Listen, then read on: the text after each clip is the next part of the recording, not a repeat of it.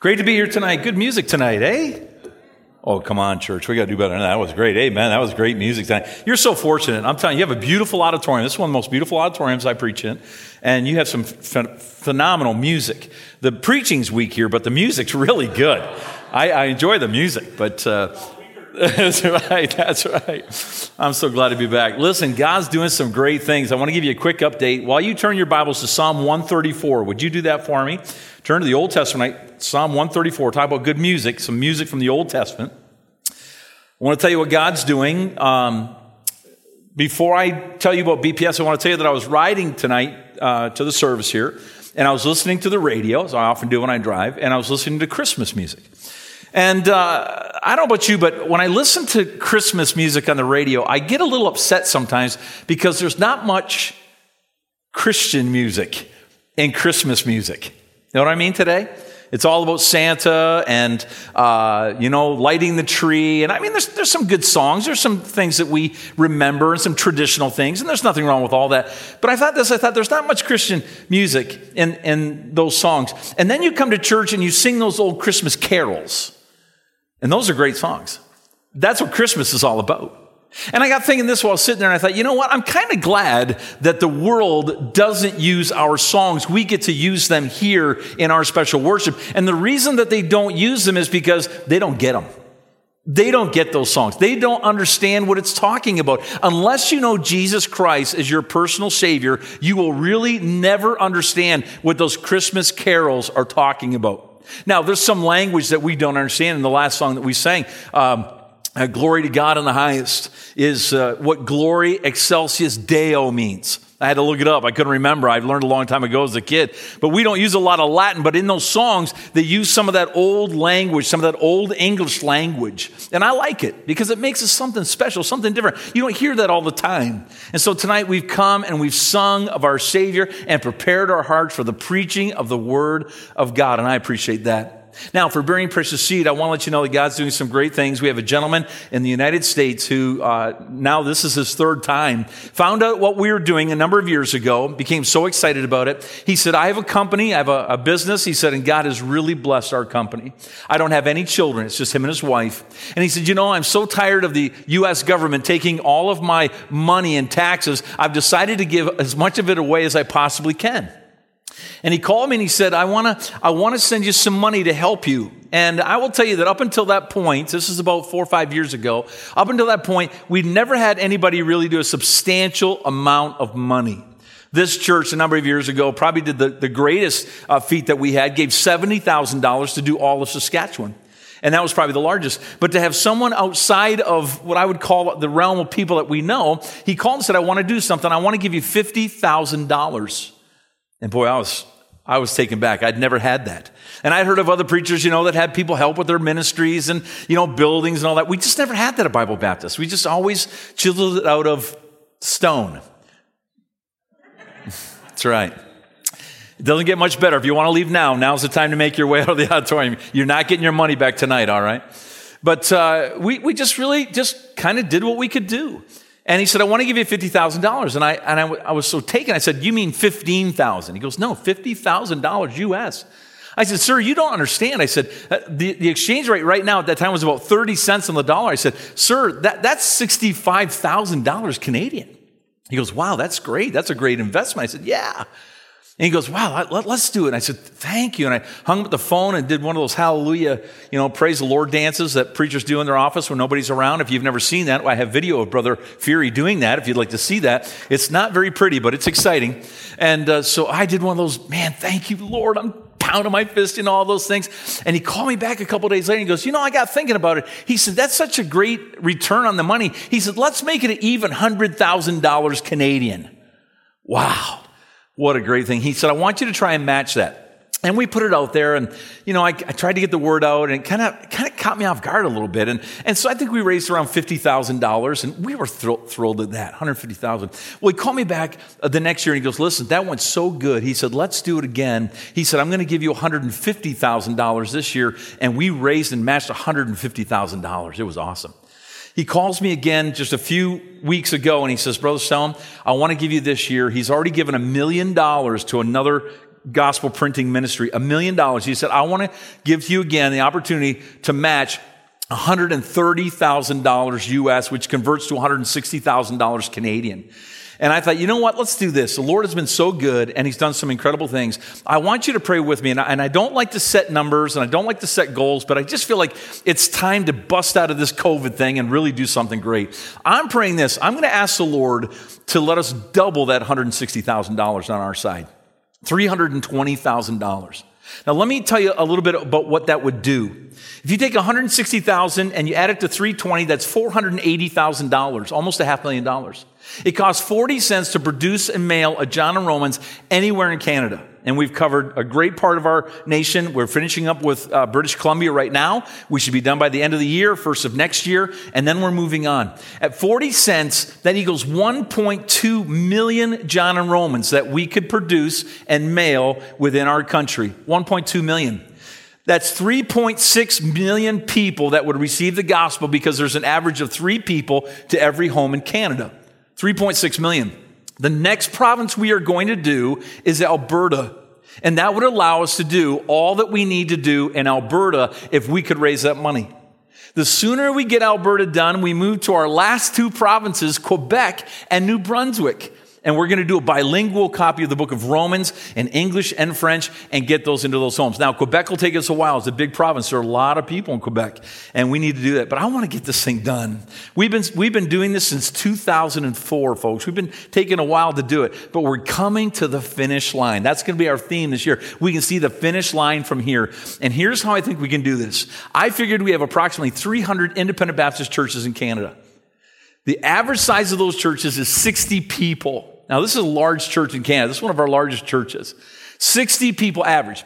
If those 60 people, on average, would give just $20 each, we would have enough to raise that $360,000. $20 times 300 times 60, $360,000. Now, here's my challenge to you tonight. I don't know what you've come prepared to do tonight. And by the way, thank you so much for doing this. Pastor, thank you for spearheading this. You're a blessing every time you do it. But I'll tell you this, if you can do something, if every person in our churches would do something, some can do more, some can do less. I mean, there are people here like Jim Roberts that could give millions of dollars. Millions. He doesn't have it. He'd have to steal it, but he could do it. There are people here that can say, I could only do a few dollars. Listen, a few dollars gets a John and Romans into someone's hand, and folks, we're having people saved. We're having people get them and read them, and we've had people get upset by them because they get convicted by them. We know this. People are getting them, and people are getting a message from them. In our nation, if ever before this nation needed the gospel of Jesus Christ, it is now. Would you agree with me? Say amen to that tonight. Boy, we need it. Our country has changed. I grew up in this town. From my birth, we started out in Hagersville for a little bit, but came to Simcoe just about a year old. I grew up in this town, grew up in this church, and I want to tell you, this country has changed, and it's not for the better. And I thought the other day, you know what we need? We need a drastic mix-up. We need something to happen in our country to get people to realize we need to get back to what made this country great. And what made this country great? The Lord Jesus Christ, strong preaching, and churches just like this, and how we desperately need them. So do something, do some part, and be a part of that, and let's reach this nation with the gospel of Jesus Christ. I want to give you this message tonight. I've entitled The Night Watch. The Night Watch. Something a little bit different for you tonight. It's a natural thing for people to be a little enamored or even envious of those who are in the spotlight.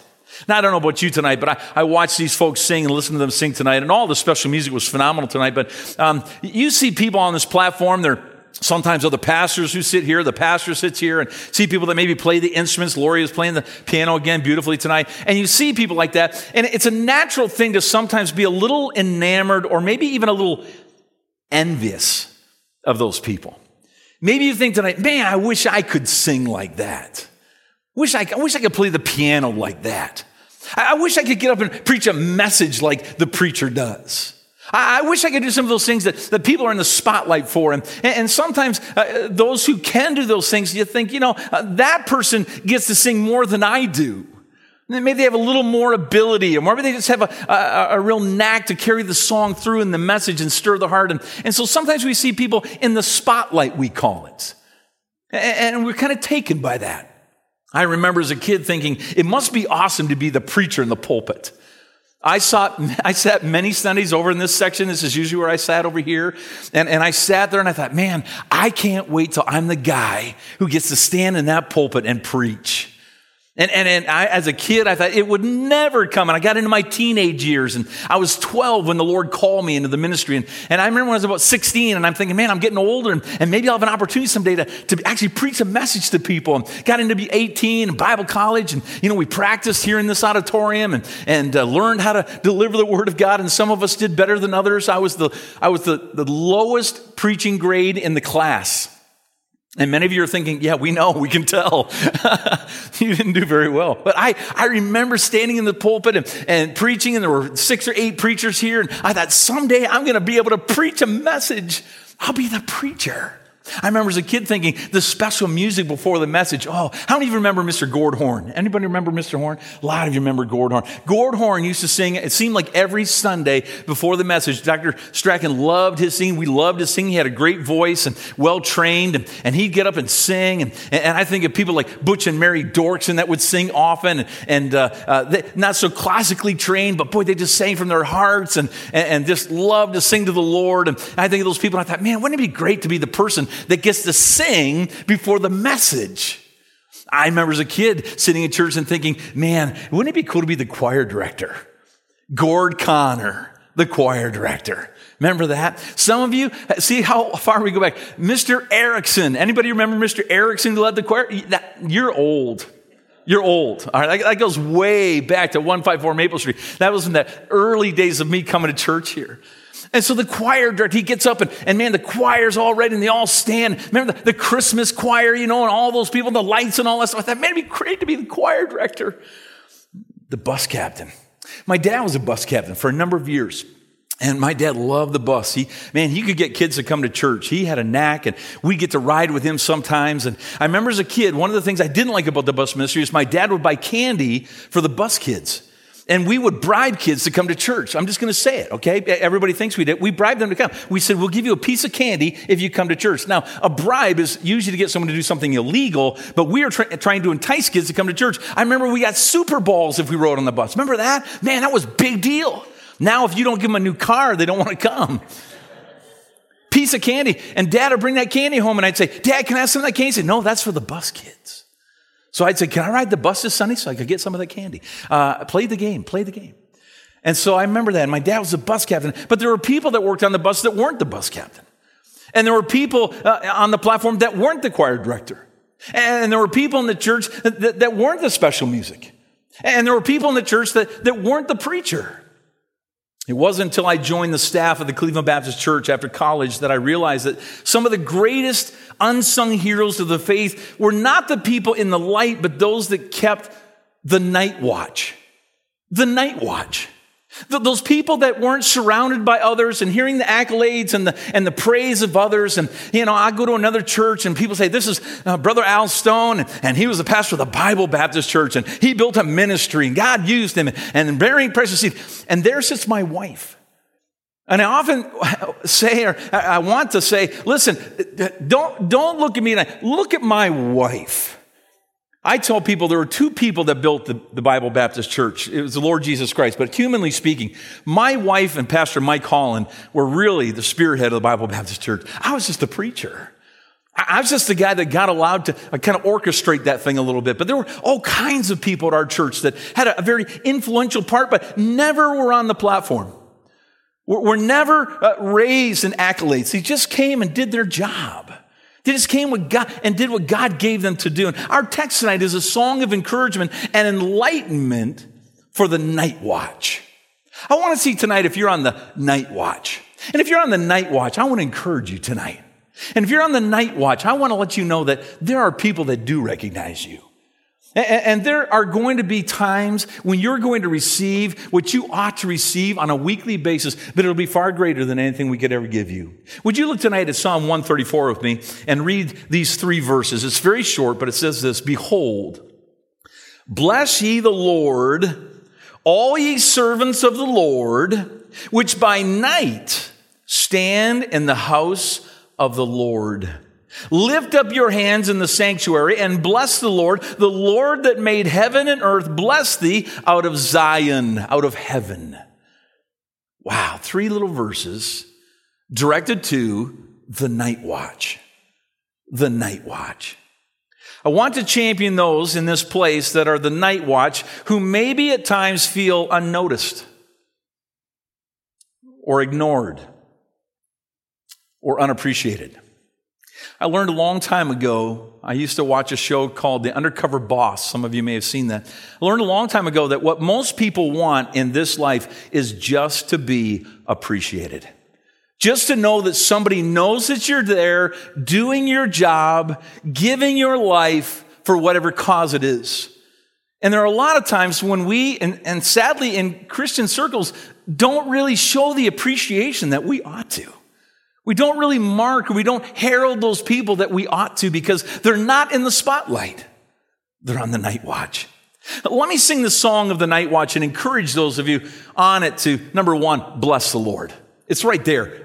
Behold. Let me get your attention. Let's stop there. That's what it means. Behold. Here it is. Bless the Lord. I worked in the night shift for a while when I was in college. I worked 2 night shift jobs. I worked at Delhi Industries, if you remember that. We made a little something called TV antennas. Remember that? Those little pointed metal antennas? When I was a kid, I remember we had a remote control for the antenna. It was me or my sister. My dad would have us stick our hand out the window, and there was a little handle on there, and he'd say, okay, turn it a little bit. No, back the other way. And the TV signal would go from fuzzy to a little bit more clear. How many of you remember that? You ought to be in a museum, people. I remember the day we got the electric remote control, and Dad would turn it from inside, and we didn't have to stick our arm out when it was 40 below zero and the wind was blowing. That was great. So I made TV antennas. I'm working in college. I went in there, and all the folks that worked in there called me Rev. Hey, Rev. I worked with 8 ladies, some of the roughest, toughest, foul-mouthed women I've ever met in my life. I had to work on a shift with them, and I worked on a line feeding them with supplies. And there was a time when they said, now we've got to put on another shift. We're going to do a night shift. And they asked me to work the night shift. It paid about another 50 cents an hour. And when you're in Bible college, that seemed like a lot of money. So I thought I'll work the night shift. And I've got to tell you, there were some perks to the night watch, the night shift. There was very little supervision. And when you're a guy that likes to goof off like me, little supervision is a real blessing. And so I got caught. I was doing some things. They had forklifts there. And I didn't know how to drive a forklift, but it looked a lot of fun. And there was nobody around. And so one night I decided, I saw some guys lifting those carts. They had those big steel bins, and they were lifting them up, and they were having contests. And I saw this guy lift about 12 baskets, and I thought, who can't do that? So I got on that forklift, and I got under a bunch of baskets. I lifted them all up, and I got about 12 high, and I thought, I'm going to pick these baskets up. Well, unfortunately, the top 2 were not on very straight. And I picked that thing up off the floor about that high, and the whole thing started to sway like this. There was probably 1 million parts in those baskets, and it's swaying like this, and my heart's sinking, what am I going to do? And I very slowly backed that thing down. I put it on the floor, and I walked away and never tried to do it again. That was the night watch. You didn't do that on the day shift. You didn't try that. There was a little better pay, and things moved a little slower than the day shift on the night watch. There wasn't the press. There wasn't the supervisor there saying, we've got to produce more. We've got to put out more. We've got to do. There wasn't any of that. But there were some pitfalls. I didn't sleep very well. I came home and through that night shift, and when I'm going to bed, other people are starting to get up. And I'd wake up in the morning and I'd smell, I'd wake up from my sleep and I'd smell roast beef cooking, not bacon and eggs. It kind of threw me off a little bit. I didn't eat well. My want for fellowship was overwhelming because others worked the days while I was at home. My friends were doing other things, and when it came time for them to have some time, I had to go to work. There was very little incentive to work hard and to work well on that night shift. The exhortation in our text is to those priests who kept the night watch to bless God. To bless God. God says, I know you priests, and I know what it is to be on the night watch. I know what you're thinking. And some of them got very tired, and some of them got maybe a little discouraged, and some of them maybe thought, well, I don't have to work as hard because the people aren't around. And it's the night shift, the night watch. Those who made sure the candlesticks were lit all through the night, and that the incense was burning, and that the temple area was clean and ready for the regular daytime worship when the people would come. I just learned this the other day. I didn't know this, but did you know that they have some gates that control the flow of the water at Niagara Falls? I've lived here my whole life. I did not know that. They lessen the flow of water at night. They redirect it so it went to the hydro plant so they could produce hydro through the night. And then during the day for the tourists, they let more water go over the falls. I didn't know that. I just learned that. And so here in this night shift, these men are working through the night and keeping everything going. But it's the daytime. It's when the tourists come that things really have to operate. I mean, when those people come with the sacrifice, we have to be ready, and everything has to be spit polished because they're coming to the temple. And even today in my travels to Israel, that temple area is still so sacred to the Jews, and they still hold that the Messiah will come and they'll resurrect that great temple.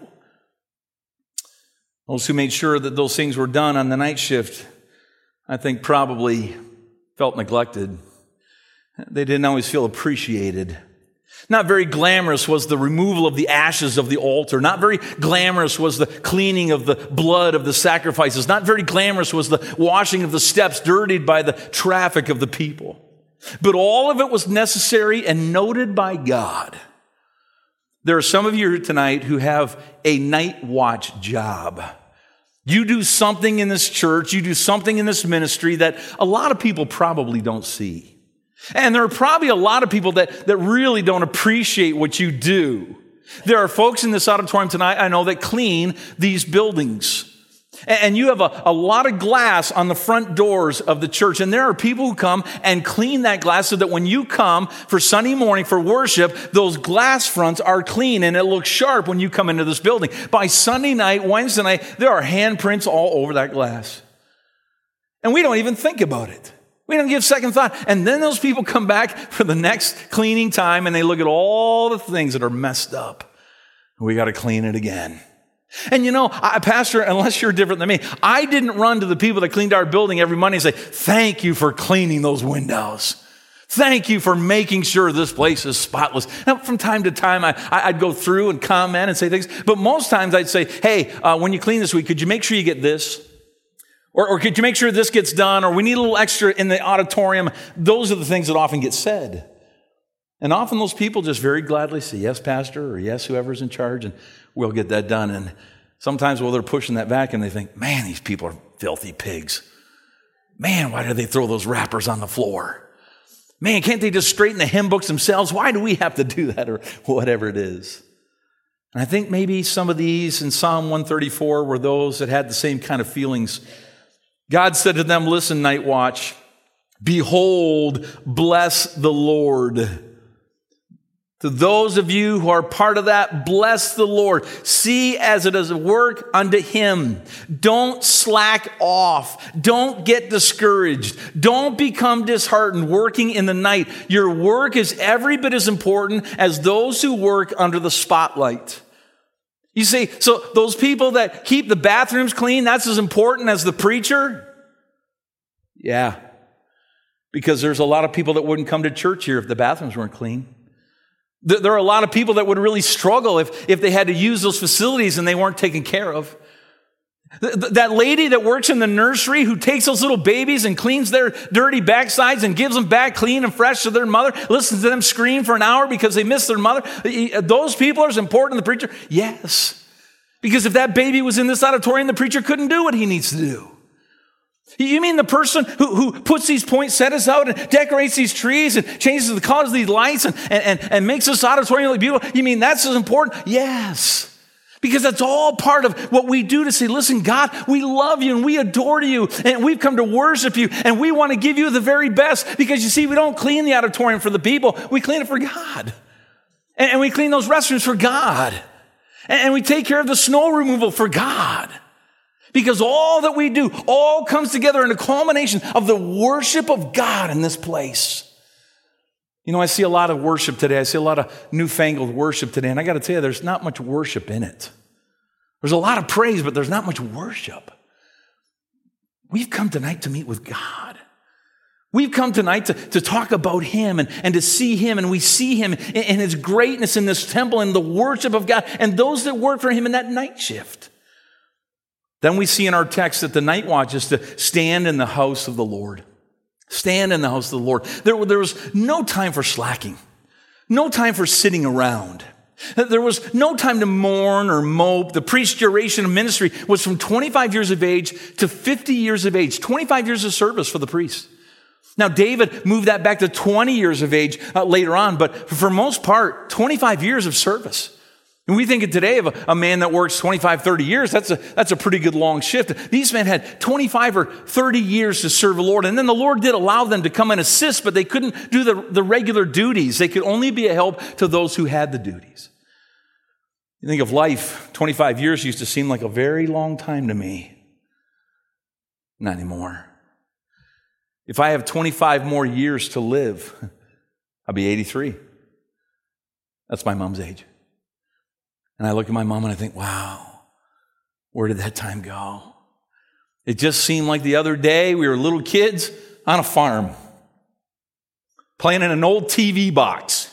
My dad sold TVs with my Uncle Ray. He'd bring those old boxes home and we'd pretend we were on TV. My mom there, my dad. Man, the time flew. I thought time flew fast until I had grandkids. Oh my goodness. Why didn't you tell me how fast that goes? You turn around and they're 1, they're 2, they're 3. Some of you know better than I. And these men serving in the temple of God had 25 years to be able to serve him, 25 years to serve the Lord to the best of their ability, 25 years to watch over the most sacred place on earth for the Jews, the house of God, 25 years of rarely seeing the masses come, the sacrifices done, the stand in awe of that place because they worked on the night watch. The people weren't coming in the middle of the night to worship. The people weren't coming in the dark of night to see what was going on. When their 25 years was up, by the order of Numbers 8:25, the priests were then allowed to assist, to be an overseer, to mentor others. Let me ask you tonight, have you begun to mentor somebody in your life? Every one of us ought to be looking to mentor someone.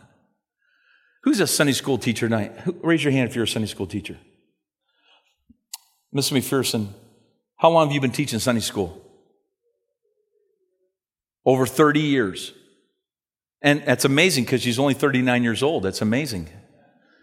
30 years. Mr. McPherson, you're not going to be able to teach Sunday school forever.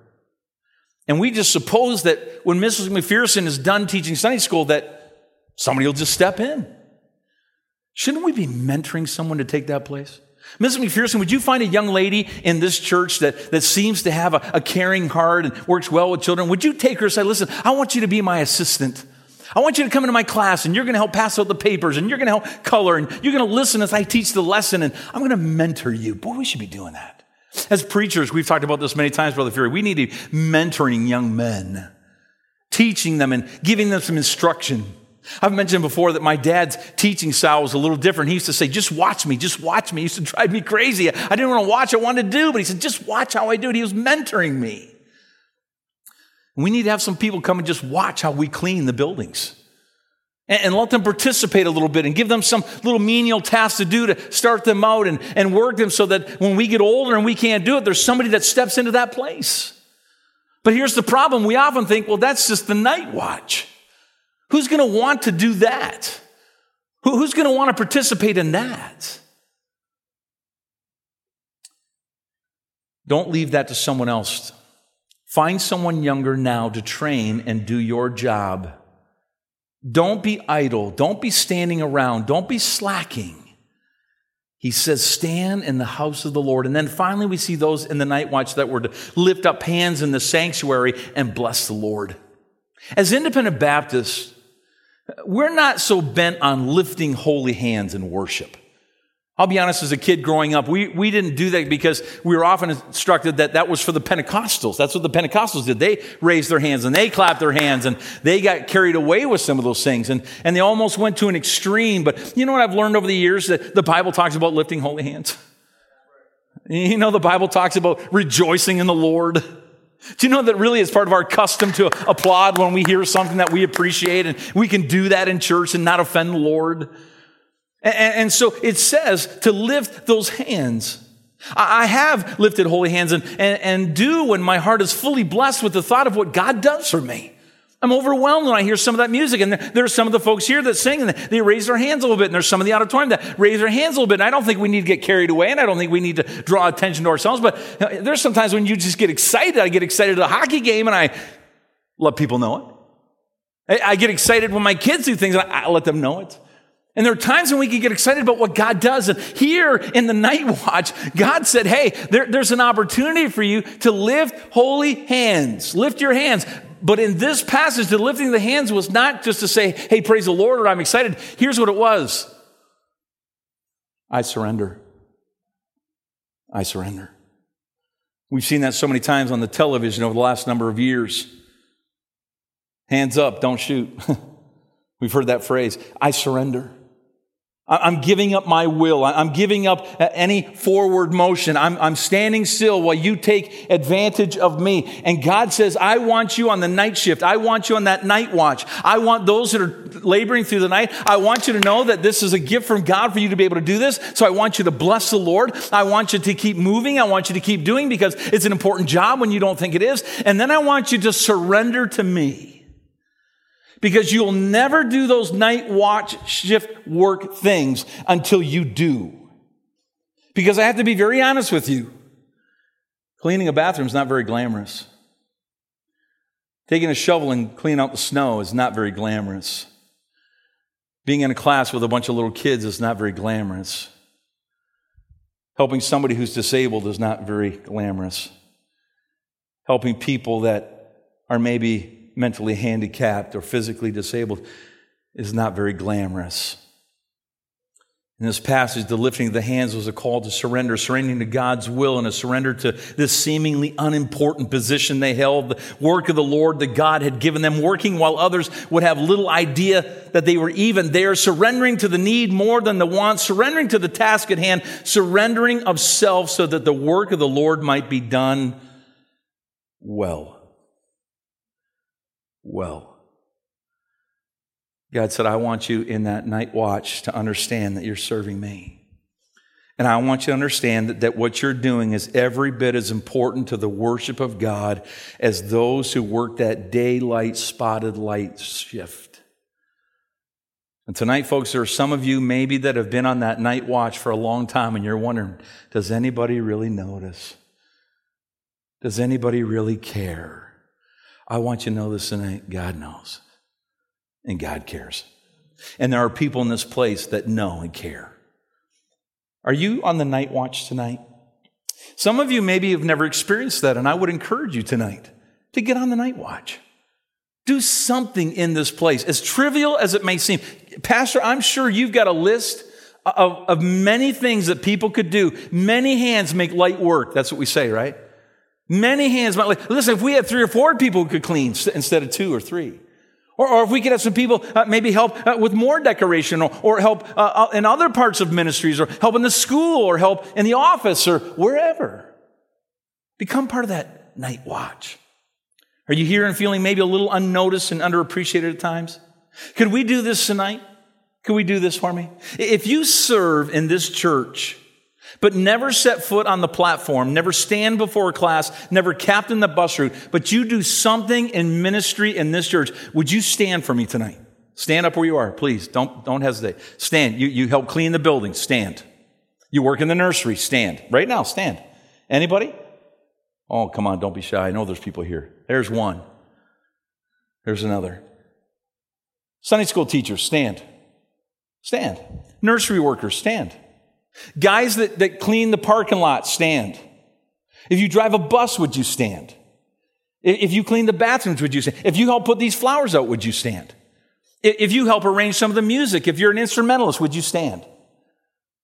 They're on the platform, but not many people ever notice them. These are part of the night watch. And there are others tonight. I know some of you are not standing tonight. I know that you do things here. Could we do this tonight? Could we just take a minute and say to these folks, we appreciate what you do. Can we do that? Can we do that? We appreciate that. You're not unnoticed. There are people that see what you do. Would you do this for me? Would you go to them periodically and just encourage them and say, hey, you do a great job in that nursery. You do a great job with the decorations. Boy, do I appreciate you teaching my kids in Sunday school. Man, I want you to know, you working with those kids on that bus does my heart good. I notice and I appreciate that. I have a guy, I'll close with this. I have a guy in my church, his name is Bruce. And Bruce was a great guy. Bruce worked in a factory his whole life. Bruce had a very limited education, got to about grade 9 and 10. And back in that day, kids quit school. My dad quit school early, wanted to get a job. And often worked in the same place for 25, 30 plus years. And that's just what guys did. You got a job. And if you could provide for a family, that's what you did. And so he went and worked in a foundry, filthy, dirty, rotten foundry in St. Thomas. And that foundry closed, and he went and got another job, and he worked at Timken and made roller bearings. He was a maintenance man there, and he cleaned the bathrooms.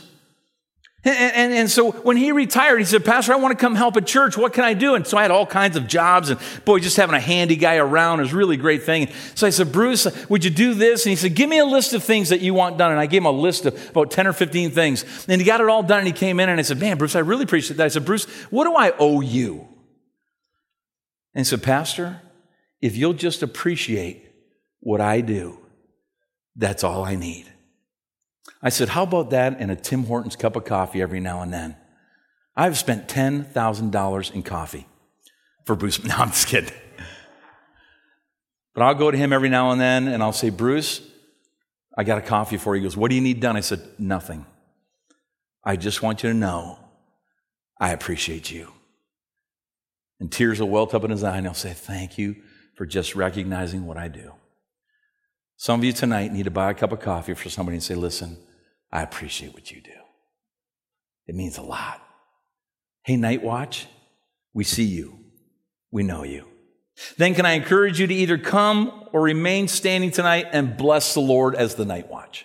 In a moment, we're going to stand. I'm going to have you bow your heads. We're going to pray. I'm going to invite those to come forward that want to come. But tonight, whether you come forward or whether you stand tonight and pray, would you just take a minute, Night Watch, and just bless the Lord? And if you're not on the Night Watch tonight, would you bless the Lord for the people that are on that Night Watch tonight? Would you ask God to help you stand in that job that God's called you to do? And then finally, would you lift, as it were, those holy hands of surrender and praise? So Lord, as long as you let me do this, I'll be happy in your service, even though the spotlight may never hit me. Because folks, tonight, without the Night Watch, there is no day shift. There is no proper worship. There is no order to what we do. There is no welcome to an unsaved world to come into a place and worship with us. The Night Watch. And could the rest of us just take time tonight to thank the Lord for those who have surrendered their life to that seemingly menial little task that isn't very menial at all. Father, we thank you for this night. We thank you for your goodness to us. And I pray tonight, Lord, that as we take just a moment for those who have served in this church over the years, maybe some have given that 25 years and they've retired, as it were. But Father, may they know that there's still opportunity for them to assist, to mentor, to encourage, to go to those who do those jobs and be able to say to them, listen, I know exactly how you may feel because I've been there. I've done that. And I want to encourage you to bless the Lord, to stand in the house of the Lord, to lift up hands in the sanctuary and surrender to his full will. Lord, tonight may we be mindful of the Night Watch. Our heads are bowed and our eyes are closed. In a moment, we're going to stand. I'm going to ask you to pray. When you're done praying tonight, I'm going to have you be seated. When everyone's seated, or a good number is seated, Pastor's going to come and he's going to close the service as he would. I'm going to give you an opportunity when we stand to come forward tonight. I love when people come forward, and I have to be honest, less and less people come forward in our churches today. I loved it when I was a kid and people came forward. I loved when I could come forward. I'll give you that opportunity. But tonight, if you say, well, I just don't feel led to do that, would you just stand where you're at and pray and just spend some time with the Lord? Say, Lord, there's some people that have come to my mind tonight that didn't stand tonight. They're maybe not here tonight. And I know that when it snows, they're going to be shoveling the snow. And when the grass needs to get cut, they're going to cut the grass. And when the buses break down, they're going to fix the buses. And when the welding needs to get done, somebody's going to weld. And when the cribs in the nursery break, there's somebody that's going to fix those. And Lord, I just want to mention them by name tonight and tell you that I praise the Lord for them. And God, I'm going to ask you to bless them in a special way tonight. Let's stand to our feet, our heads are bowed, our eyes are closed. The piano begins to play. If you'd like to come forward tonight and pray, would you do that? Maybe you're the night watch tonight and you want to come and pray tonight, or you know somebody on that night watch. Would you come tonight and pray here at the altar? If not, would you stand where you're at? Would you bow your head and would you begin praying right now and say, God, I'm going to behold what's been said. I'm going to bless the Lord. I'm going to bless the Lord. I'm going to thank Him for what He's allowed me to do over these years. Maybe tonight you'd bless the Lord and say, you know what, I'm going to start mentoring someone. I'm going to take somebody under my wing and I'm going to teach them the joy of serving the Lord on the night watch. Maybe tonight you'll stand in the house of the Lord tonight and say, listen, I'm just going to keep doing what God's called me to do. I'm going to keep teaching Sunday school. I'm going to keep driving that bus. I'm going to keep putting the plants in place. I'm going to keep vacuuming the carpets. I'm going to change the light bulbs. I'm going to work in the office. I'm going to count the money. All of those things that we don't often think about. You're going to lift up those hands in the sanctuary and bless the Lord and surrender to whatever God has. Maybe tonight God's calling you to the night shift. And you think, I'll never preach a message, and I'm not one to sing on the platform, and I'm not really a choir person, and I can't play an instrument, but I can rake some leaves. I can plant some flowers. I can make sure there's a glass of water for the pastor. The night shift. When you're done praying tonight, would you go ahead and be seated? Don't worry about being the first because our heads are bowed, our eyes are closed. Nobody will know. Some are being seated now. When you're done praying tonight, you go ahead and be seated. The night watch. The night watch.